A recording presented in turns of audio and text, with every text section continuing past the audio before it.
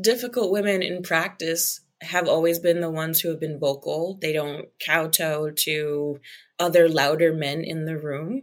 They have opinions. They usually are in a position of authority, and like that just intuitively makes people hate them. And it's just like, oh God, fucking boss is a bitch. Why? Because she's your boss? Like, yeah, that's her fucking job, right? That's a good question. Wow, Callie, let me process that. Yes, good question. Let me think about that. Ooh, great question. You're so good at that. That was really fun. Hello and welcome to Subversive. I'm your host, Callie Green. This podcast is dedicated to disrupting the status quo within systems surrounding power, money, and culture.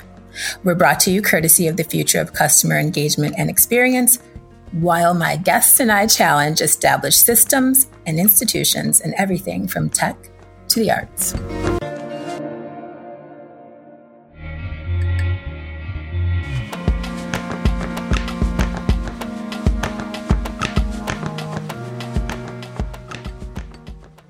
Hi, friends.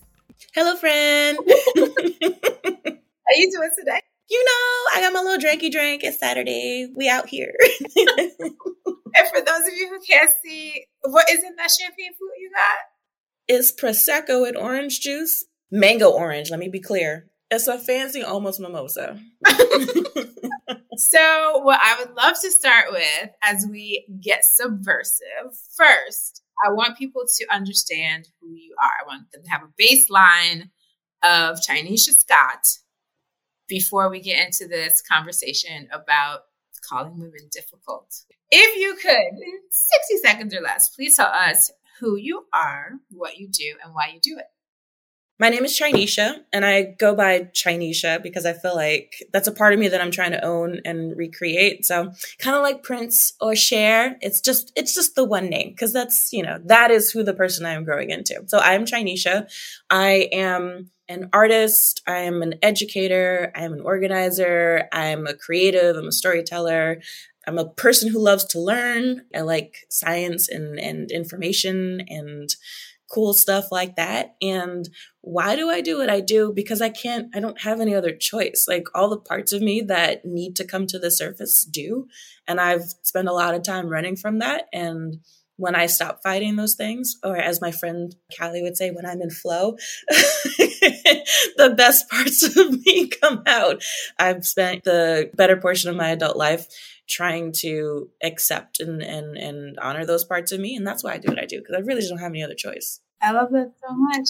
And very specifically, your current role is? Yes, I will preface that anything I say here is my opinion and my opinion alone, and not a reflection of the work that I do. My current job is I am a segment director on The Daily Show with Trevor Noah. I love Trevor Noah. When I got this job, I was like, you know who I got to tell? My homegirl Callie, because you were the one who I know people know who Trevor was, but nobody has enjoyed Trevor's work the way that you have enjoyed Trevor's work. Like, anybody gave a damn. Forever. For the entire time. I want to say it was 2012 when Hannibal Buress used to do the Knitting Factory. Yes. He did a set at Knitting Factory. And that's when I was like, I don't know who this man is, but he is hilarious. And the next thing you know, he's the host of The Daily Show. Like, very similarly, I had a friend, she used to work at Gotham Comedy Club. She's like, oh, you should come see this guy one night. He's South African. He's just like you. He's like mixed. He's like light skinned, blah, blah, blah. You should come. I was like, I don't want to see nobody who does light skin jokes all day. So I never went, right? Not but a couple months later, maybe 3 months later, she's like, oh, I see on the news. Guess who's hosting the Daily Show? I was like, damn, should have gone to see the show. I missed the boat. But now you can say that you are colleagues, which is a pretty freaking amazing thing. It's surreal, bro. Like, there are definitely days where I do stuff and then I go home and I'm like, was that my day? Did I just do that today? It's just, especially to the question of like, why do you do what you do? And like not having a choice. It's so surreal to be doing this because I spend so much time doubting that this is where I should be or doing the things that I'm doing, right? Right. So at the end of the day, when you, in hindsight, look at the thing that you just accomplished, you're like, how did that happen? Because you worked your ass off and you earned it and you deserve it and you belong in that space. And that's a constant conversation I have to have. But we're not used to it. You know what I mean? Yes. And I want to talk about that definitely more in a bit. But what I would love to segue into next with you is, what does being subversive mean to you specifically in your world? For me, being subversive is being present, to whatever degree, in a Black body, in a Black woman's body, in these spaces, because I do recognize my proximity to whiteness, but being a Black woman in these spaces my presence is subversive, because we know that our media is not representative of who we are. Our voices are not always in these rooms. And I can tell you with absolute certainty that there have been times when I've been in the room and I've been that only voice, and, take it or leave it, who knows if that vision will prevail. But had it not been said, I know for a fact this other really shitty decision would have been made. And so to be subversive for me sometimes is just to be present, and then also to vocalize, because it's not enough for me to just be there and not say nothing, but to be the human that I am, and to know that as soon as I open my mouth, I know I'm going to be problematic, because they're hoping for like the quiet, safe, light-skinned Black girl, right? And I'm not who that is. So I think in those ways, I'm definitely subversive. I'm like a sleeper agent Black person. I get in these interviews in these spaces. I'm like, oh my God, it's so great. And we love that you have a master's, and like, oh, this really great, interesting experience. I'm like, oh, thank you.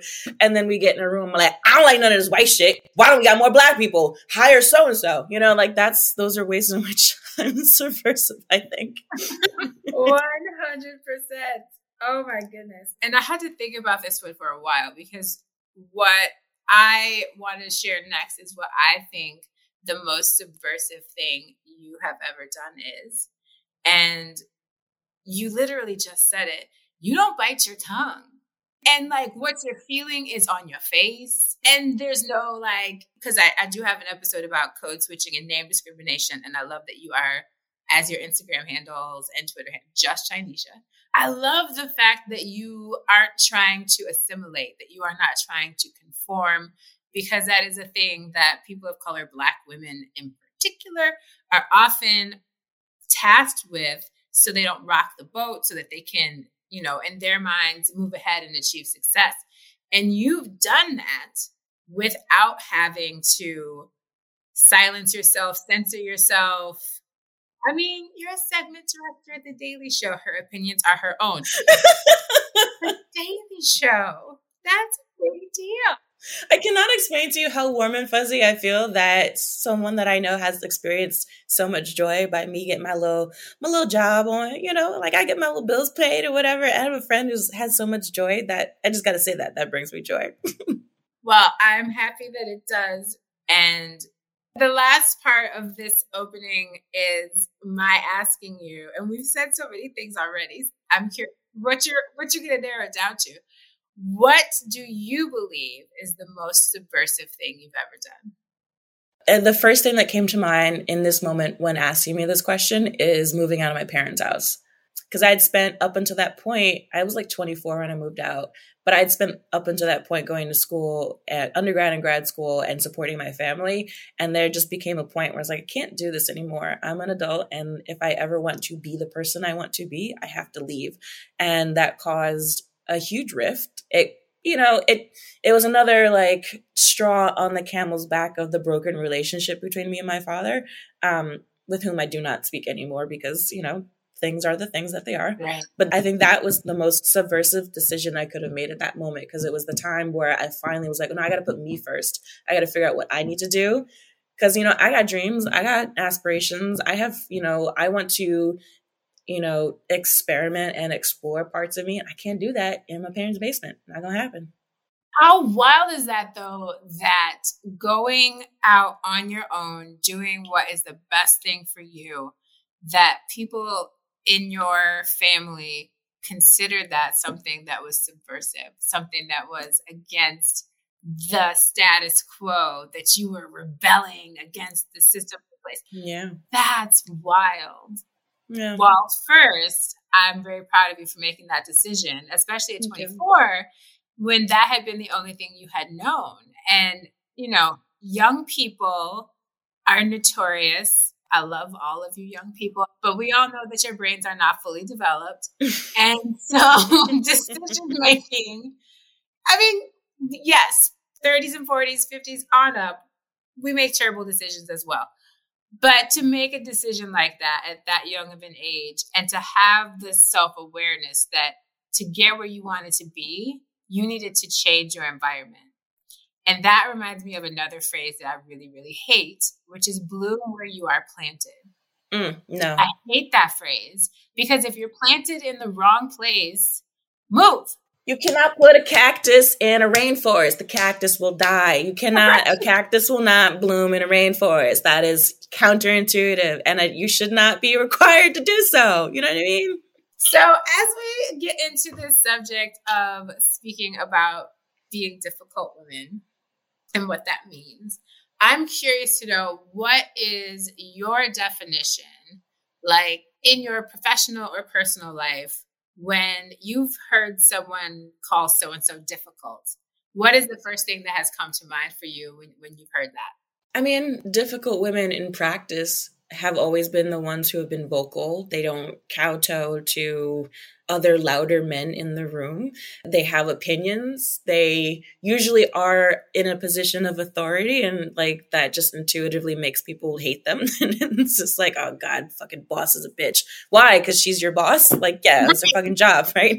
You know?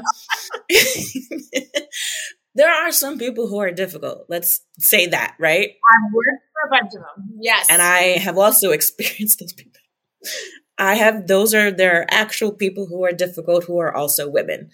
But in practice, 9 times out of 10, when that term is being used, it is because there's a woman in a position of authority, and that term is used to undermine that authority. Has anyone ever outright called you difficult, or even alluded to it in some way? Yeah, definitely the illusion of it, where I am of a certain opinion and I am right and I am proved to be right. But then everybody is like, we're just not going to do that, and my opinion is diminished. And then I turn around like, oh, wait, we're just going to go ahead and do the thing you were saying like 3 months ago. Like, so yeah, they didn't have to say it, but they tell me to shut the fuck up and get in line. And then they wound up doing the thing I told them to do anyway. So yeah. And it goes to what Jen Van Zandt, who is the editor-in-chief of FCE, among a bazillion other hats that she wears, who greenlit this podcast. Thank you forever, Jen. The article, Difficult Women, which will be linked in the show notes, is something that I wrote because I had worked with an institution, we'll say. That institution omitted me from a lot of what was my own intellectual property, what was something that I had created. And so I was very vocal, because for me, working with them was an honor, because they're a name that people know. And so I was like, oh my goodness, they have commissioned me to do this work with them. This could be the thing that leads to the next thing. Mm-hmm. And then everywhere I look, I've been written out of my own narrative, out of something that I created. And so I was thinking about that, and I was like, you know what? I bet you that the reason why some people in New York still don't answer messages about things, or on the East Coast, like the West Coast loves me, but something shifted on the East Coast. And I was like, I wonder if the reputation, the word is out that I'm difficult, because I wanted to be credited for something that I did and that I created. That you brought to them, because I do remember this particular incident, and this was your IP that you brought to this institution. So, it should be very clear that this is a co-branded partnership. Right. And that, to the extent of equity, even that's not what happened. And so I started wondering if part of what had happened was that I had now become a difficult woman. And so I wrote this article, and Jen put it on LinkedIn, and it went LinkedIn viral, and I was LinkedIn famous for about a week. And So I asked her if I could do a podcast and be difficult on a regular basis.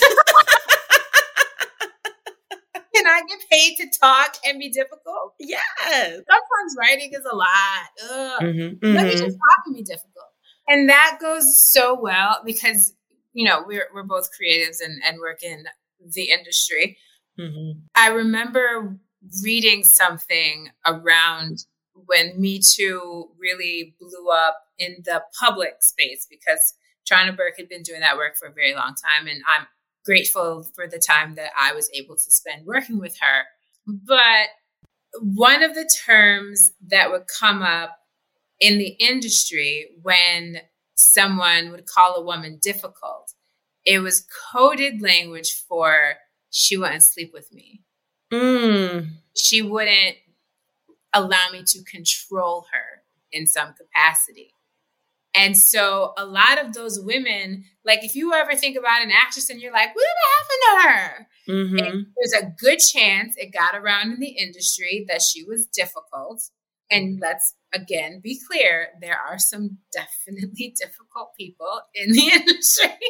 And I know we have both worked with them. Yep. But there are also plenty who just got that label and that reputation because they didn't want to do a thing that didn't feel good to them, because they didn't want to have someone try to control who they are. And I'm wondering if you can think of, public figure or not, someone who has potentially been labeled as difficult or alluded to being problematic, and what may have come of that for them. I don't know why the first thing that came to mind, where there was this one clip that I'd seen on some tour that Beyonce was on, and she was in the after rehearsal talking to the staff, being like, why wasn't this change made? What's wrong with this light? The costume's not done, blah, blah, blah. And like this presentation of her being quote unquote difficult, when it's no, she's the showrunner. She's asked for these exact notes to be addressed, and none of them have been addressed. And she's like, we're not going to continue until these notes have been addressed. It's at the end of an already long day.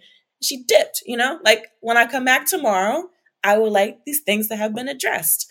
And the perception of that being difficult, when it's like, no, the Beyonce, who is one of the most famous, if not the most famous performer of our current lifetimes, right? You know, who's still living. And for that conversation to be like, no, the reason that she got there is because she has made these very clear expectations of what needs to happen in order to have that stellar performance, in order to see a Coachella, you have to have these decisions made, these edits addressed, these notes considered. And clearly she was right. You know? This is what I want. Execute. Period. End of story. That's it. And for whatever reason, like you said, problematic and difficult. Oh my goodness. I can't believe, what a diva. Oh, it was so difficult. Because she knew what she wanted? Because the people she was paying to do a thing didn't do the thing? Like, what? Let's go. Step it up, guys. That's how you want to be in the A-list. You want to be top of the game. You have to have people who also are at the top of their game. Let's go, you know? Thank you for using that example, because I do feel like that is an entry point for some people who may not get it, right? Who might be like, what are you talking about? Difficult. What? And so what I'm wondering from you is, when you hear that term, do you think it's equally as bad coming from a male, or is it worse when you hear it from another woman? I'll say that when I hear it, if I heard it from a woman, I'm going to question the motivation, because it's like, what's the context of you using it, right? Like, I'm going to give them the benefit of the doubt for the moment. Like, what are you saying? You know, start to gaslight yourself. Like, are you saying what I think you're saying? Or is this, should I be, you know, whatever. I'm thinking out loud. And that's actually a really interesting question, because I worked with a lot of men, both white and Black men, where they're the difficult ones in the scenario, but I'm the one who's problematic. You know what I mean? Like, because anytime you say something or you contradict or you speak up, and it's like, I'm just trying to make this the best for everybody. And, you know, when that's not honored, when you get thrown under the bus, I feel like I have a reputation, and I'm always concerned because we work in a tight-knit industry, quote unquote, right? So somebody always knows somebody, and I'm always afraid that somebody's going to have a version of a job or an experience with me that's different from what I might remember it. I mean, I still get work as of right now, knock on wood. So I don't, but I always think about that. But there have been times where I worked with women where I think when I've had those difficulties, where I've always been frustrated by it when it comes from men, but I think I've been hurt by it more when it comes from women, because you hope that there are those mentors that'll look out for you. Like, can we look out for each other in this space? Like, we already know we got to deal with this. Like, are you a safe person I can go talk to and kiki with real quick? Cause I got to vent. I got to put it somewhere because we're also in the space and we need to look out for each other. And then you find out that you can't. I'm like, damn, there's nobody. Where do I go with this? I guess I just got to leave the job, because it's that. I think I've been more hurt in those instances for sure. And I'm going to take that a step further and say that for me, it's the most hurtful when it's a woman of color, and very specifically when it's a Black woman. Oh, 100%. It's the most hurtful. I had a Black woman say to me, we're going to look out for each other. And then say, you know what that means, right? And I was like, yeah. I know what that means. Yes. And within maybe 6 weeks of my having been there and being the disruptor that I am, it occurred to me that what she was saying in that first conversation was that she wanted a worker bee. And that I was there to help her look good. And once I connected those dots, because I got fired from that job over Zoom, and she's just smiling away, and so we're gonna choose not to continue the contract. And here's this HR person who didn't exist when I worked there. So the HR person got hired as I was on the way out. So I requested meetings with her on a regular basis. She denied them all. So she had already, exactly what you said, she'd already been told a version of who I was without even knowing anything about me. And I love Ted Lasso, but there is, the scene where he's playing darts and he's telling the story to his rival. And the crux of it all is, don't be judgmental, be curious. And not enough people are curious. Because especially, form your own opinions. Be curious. Don't take someone else's judgment at face value. You don't know that person. You don't know anything about them. Formulate your own opinions before you decide they're problematic. Oh, they don't do this. They're difficult. Why? There's a job in particular that I'm thinking about where I came on and everybody had a story about everybody, right? Like, this person is like this and this person did that, and don't talk to this person. High school. It's so high school. And as you look around at all these people talking about each other behind each other's backs, I'm like, y'all don't even understand. And the more it happens, the less valuable the kiki becomes, you know what I mean? The less valuable the gossip becomes, because it's very much built on individual, anecdotal experiences and not the whole picture of who that person is, right? Or what my experience with them is going to look like. Because I'll tell you this much, I like to hear the gossip. I don't want to be the gossip. I'm very good at trying to separate the two. And one of my favorite things is, honestly, if I hear something about someone, the kiki and the gossip, and my experience with that person is not what I'm hearing, I have no problem with saying, I believe your experience is valid, but that's not the experience I've had. 100%. Because I don't want to be part of the perpetuation that this person is a certain way. And, it might come out down the line that I was being treated a certain way because they had an agenda. That happens. But my challenge in the article that I wrote, and my challenge to anyone who's listening now, if you hear of a woman being called difficult, if you hear of her being called problematic, if you hear of her being called angry, particularly if she's a Black woman, ask yourself why. Yep. Because, it's especially when it comes to Black women, especially when it comes to this idea of being an angry Black woman, it's just like if you hear a story about an incident and you've never interacted with them and then you decided, well, she's an angry Black woman. Well, all your experiences with her are going to be couched in this fake narrative that you created. It's like that might not even be the truth. That's that one person's individual experience, and they probably deserve whatever angry Black woman energy they got from her in the first place. So you really gotta pick your battles when it comes to that, for sure. Because it's wild. We don't just pop off to be popping off. No. We enjoy job security, and for the period of time I could have an office job, it's just not my ministry. I enjoyed having health insurance. I wasn't health insurance that was paid for in part by somebody else, if not in whole. So, I wasn't just out there saying things to put my livelihood in jeopardy. That. Mm-hmm. That's not how we operate. No. For the most part. That's not how we For the most part. There are some women, yes, that whose ministry that is, but it is not mine. And so I'm going to throw some stats at you. Yes, give me the numbers. Let's go. I need to play the lotto tonight. What are we talking about? This is a Fortune article. In 2021, the number of women running businesses on the Fortune 500 hit an all-time record. If you had to guess, is that number above 100 or below 100? Oh, below 100, baby. Is it above 10? Come on. That's my question. It was 41. Damn. Well, yes. Outperforming what I expected. So good for us. And then for the first time, Black women were running Fortune 500 businesses. So that's just women in general. There are 41. Sure. How many Black women do you think were running Fortune 500 businesses? Oh, 2. 2. I was going to say 0, but I was like, nah, there's some Black lady out there kicking ass doing something. So, yeah, 2. 2! For the first time in 2021.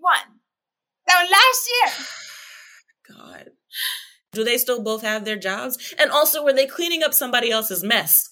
Ooh, because that's another thing they do. They bring us in because somebody did something racially problematic, typically, and they're like, uh-oh, we got to change the face of the company. Black woman. Because it doesn't actually change what's going on there. It's like, if we put somebody Black here, we just fix the company. No, bro, because all the other white people still work there. It's the same thing. Okay, I'm going to make a note to do that research so I can put it in the article if they still have those jobs. I would love to see them people still have their paychecks. And speaking of firsts, I just very quickly want to touch on one of the firsts of 2022. Shout out to organizations like Sister SCOTUS and April Reagan and the other founders of the organization who years before had been campaigning for the first Black woman to sit on the Supreme Court. And the fact that we finally got it in 2022. You know what's crazy about Judge Jackson? Sorry, Miss Jackson. Ooh. Every time I hear Judge Jackson, I got to do that. The wild part about Judge Jackson getting the job is not that they just found any old regular degular shorty, right? To be like, oh, we got to get somebody Black. Anybody got a cousin with a law degree? It wasn't like that, right? It wasn't. Biden didn't do that. Biden went out and found the most qualified, not Black woman. He went and found the literal most qualified judge in the history of the court. And she still had to run the gauntlet. That's what blows my mind in that process. That's what blows my mind.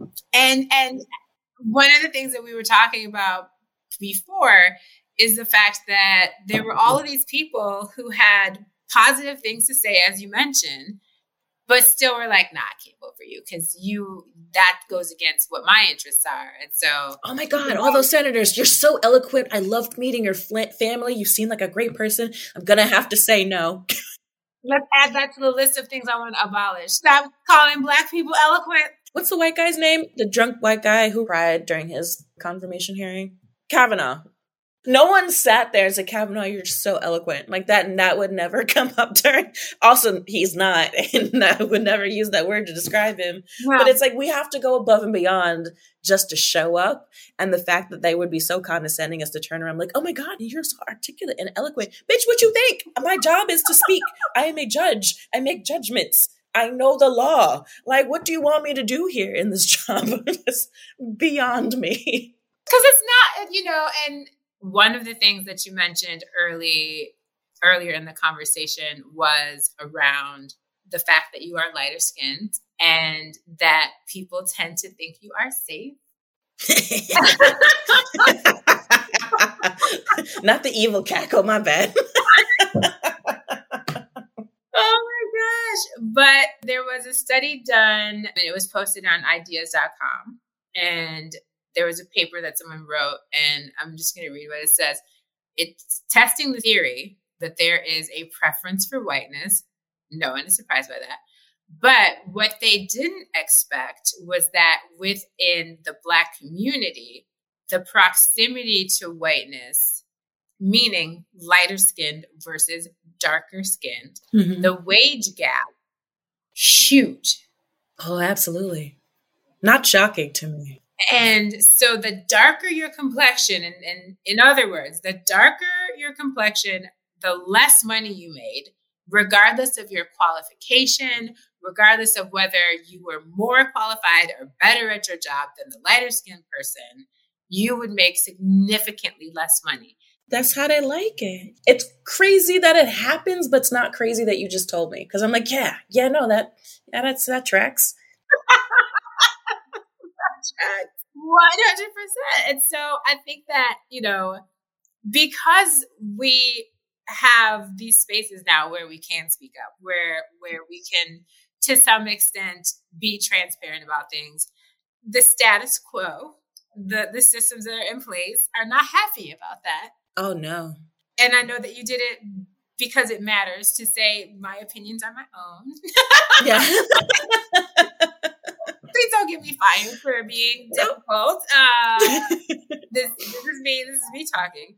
And there's a lot of coded language that gets used to diminish and to dismiss. And I love that we are having this conversation. So let's pivot back to the misconception people have had when they bring you on that you are going to be a safe Black woman because you are a lighter skinned Black woman. To that point, like when I get these jobs in these spaces, they're, especially in light of the contemporary civil rights movement that we've been experiencing, particularly in 2020, there was this knee-jerk reaction from a lot of companies to want to bring on Black staff on these productions, especially when there's like these all-white staffs that are making Black shows. And they're like, oh, but we don't have any Blacks. Where do we find Blacks? Meanwhile, there's like 900, me. Like we've been trying to bang down the door for a minute. I'm like, where are the Blacks at? Where do they keep them? Shocking. So there's this sudden rush to get a Black. I keep saying it like that because that's the energy. That's not how I would say it, but the energy of hiring one of us is like, I need a Black, Yep. And I found that in like the last few years, a lot of my colleagues have been booked and busy because everybody wants an African-American on staff to fill that line, right? Right. But I often found that when I was working on these productions, that if I were like one of two, I was the only one. Like, how many times am I in the room and I'm the blackest person in the room? Baby, I'm beige. Let's just be clear. If I am the darkest person in the room, there's a problem. And I know this, but they bring me on because it's like, oh, we filled the quota, but we got somebody that doesn't immediately remind us that she's Black. But then I open my mouth and like, oh, God damn it, we fucked up again. Like, we got the wrong one, damn it. Been in that position where I present in a way, and I recognize that, but politically, I do not fulfill a lot of people's expectations. And so I often only get certain kinds of jobs where I am in spaces where that is supported and advocated, and I can be the person that I am, because I can't operate. There's certain jobs that I can't have. I will lose them, or I will never be hired because of who I am. Yep. And again, because the people are looking for the Blacks. I've got a lot of people coming to me asking me to interview, and I'll interview for jobs. And there've been times where I've turned them down, where I was like, I see what you need here. And as much as that I could do the job, I am not the person for this job. You are going into a community that requires someone to present in a certain way, that needs to communicate with this community. And not that I couldn't, but I'm not going to be your token, period. And as it happened, a dear friend, actually a former student of mine who's become like a best friend, a sister to me, wound up getting that job through no fault of my own. I was like, nah, I got to go. And she wound up, because there's like 8 of us who are all up for these jobs, right? So she, who is this like beautiful brown skinned Haitian woman that I know, got the job and is killing it, because of course she would. But she is the one that should be in that position and not my beige ass. And I absolutely adore that for her. Self-awareness is in such short supply. And I don't want to name names, but some people should not be taking roles in professional settings, like in corporations, but also on screen. Yep. Yep. Have the self-awareness to know that you are not going to do a thing justice and step back. Yep. Like, push someone else forward, or at least create the space for the right person to be in that role. That just, oh my gosh. So, because that also speaks to how racist the hiring person is, and our own internal colorism, where we're like, oh, any one of us can do it. We're all Black. Because like, yeah, we are all Black, but we're not all the same. We're different. There's different people doing different shit. So as we bring this amazing conversation to a close, and I talk to you as my friend, and I try to remember to preface these conversations with, like, you are my friend in real life. Yes. Like, I know you in real life. Yes. How do you think that people, like employees or coworkers with one another, can start to shift this mindset about women being difficult and speaking up, which is a thing that a lot of people are afraid to do because they don't want to become a target themselves? And as I ask that question, I say it because I don't think it should be on the women, and especially not on the Black women, to do the labor of, because as Audre Lorde said, I'm going to quote this, the master's tools will never dismantle the master's house. So absolutely. It's one of those things where we can't go and look at this system and then pick up the tool that built the system and be like, okay, so I'm going to fix this. That's not how it works. That's not how it works. So what do you think those around us who they could maybe pick up a different kind of tool and start to tackle this problem? Where would you advise somebody to start in the experience that you've had, having worked in various capacities in your industry with various types of personalities? Oh man, accountability is the first thing that comes to mind. And I think about that a lot, especially these white institutions that profess to want to bring on Black talent or people of color, but then they only hire them as PAs. And I'm speaking very specifically from like a production perspective, but it works across the board where, you know, you only bring them in the mailroom or the call center or something. They're not executives, right? And that kind of like incremental change of your staff will shift the culture. But if you're just hiring your tokens to meet a quota or a presentation, it's not going to work. And accountability, where it's not just, oh, we write an open letter where we are committed to making change. And then, you know, this is our pledge where we're going to, there's a hashtag, and then they change their avatar on Instagram for a week and ta-da, we fixed racism or whatever, and sexism and all of that. But honestly, all these institutions and the people that work there are going to have to get really uncomfortable. You're going to wind up being in spaces where you just can't keep doing the things that you normally do. You're going to be called out on things. There's the cognitive dissonance of being called out on stuff and having to work through that. And I think a lot of times there are people who are like, yeah, racism is bad, but it's not me. And therefore the thing you're saying that is being directed at me doesn't apply. So, then you get to like this like fucking logical loop of like, we keep coming back because you don't think you're responsible. You are. And that's where accountability comes in, right? And I will speak to, again, without naming names, but part of the work that I do as an advocate and in changing my industry is as co-chair of the Women of Color Caucus, nonfiction Women of Color Caucus at the Writers Guild of America, which, we do these workshops and trainings to give folks skills that look like us to make sure that they can force their way into the industry in powerful ways, but also unionizing, creating organizing efforts to have contract enforced accountability, right? So it's one thing to say that you want to hire Black staff. It's another where your union contract says that you're required to bring on X amount of staff, or that if internally you're hiring, it has to be at these venues and these many people, or at the end of the day, your staff have to have a 10 or 12 hour turnaround. You can't, send them home with 6 hours between shifts like that. Or, if you have a job at a certain level, you have to pay them a living wage and then some with benefits, because then, we know that class and race are inextricably linked. So if these below the line, as we would call them, positions are getting paid less than they deserve, then these folks don't have viable ways to be sustained in this career, which means that they don't get to put in the time in that's required to rise up in the ranks. So all of these things can be enforced with a contract.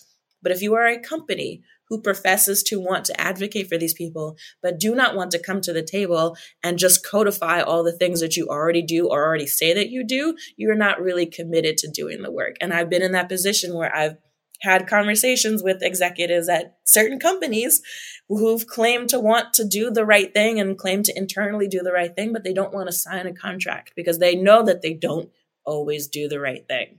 And if there's accountability there, that means that they have to be held responsible. So that's what I feel about that. Yes, I love it. It's brilliant. And I love it. Chinesha. Just Chinesha. Just Chinesha. Thank you so much for having this conversation with me. I am so grateful for you as my friend, but also as someone I've had the opportunity to watch. The greatness that has always been there has come to fruition in ways that are so tangible. I appreciate that because all the things that I do is I want to bring my friends along. I want to bring us along. And I mean the royal us, all of us are people, but also specifically my people, my homies. So when I get something, all of us eat. That's how I feel about it. So again, I thank you for being subversive. I thank you for being difficult, because that is how we move the needle in the direction of us not having to work so hard for things that are just handed to people who haven't earned it. Mm-hmm. Mm-hmm. And I will continue to be difficult until that is no longer the case. So yes, until we can stop saying the first Black anything, I will be either on social media or on a podcast being subversive and loud about the fact that it shouldn't have to be that way. Absolutely. And I thank you so much for being who you are and for being in conversation with me today. I love you. Thank you, magical lady. Thank you. Love you too. Appreciate you. Yay. Thank you all for listening. Have a great rest of your day, afternoon, evening, wherever you are. Bye. Subversive is written, produced, and co-edited by Callie Green, predominantly edited by associate producer Adam Ross. Our resident mental health expert is Tracy Treacy, and our music supervisor is Samora Pinderhughes, who composed the music you are hearing right now. We can't wait to join you back here soon, but until then, you can find me on Twitter at Callie Green. Thanks for listening.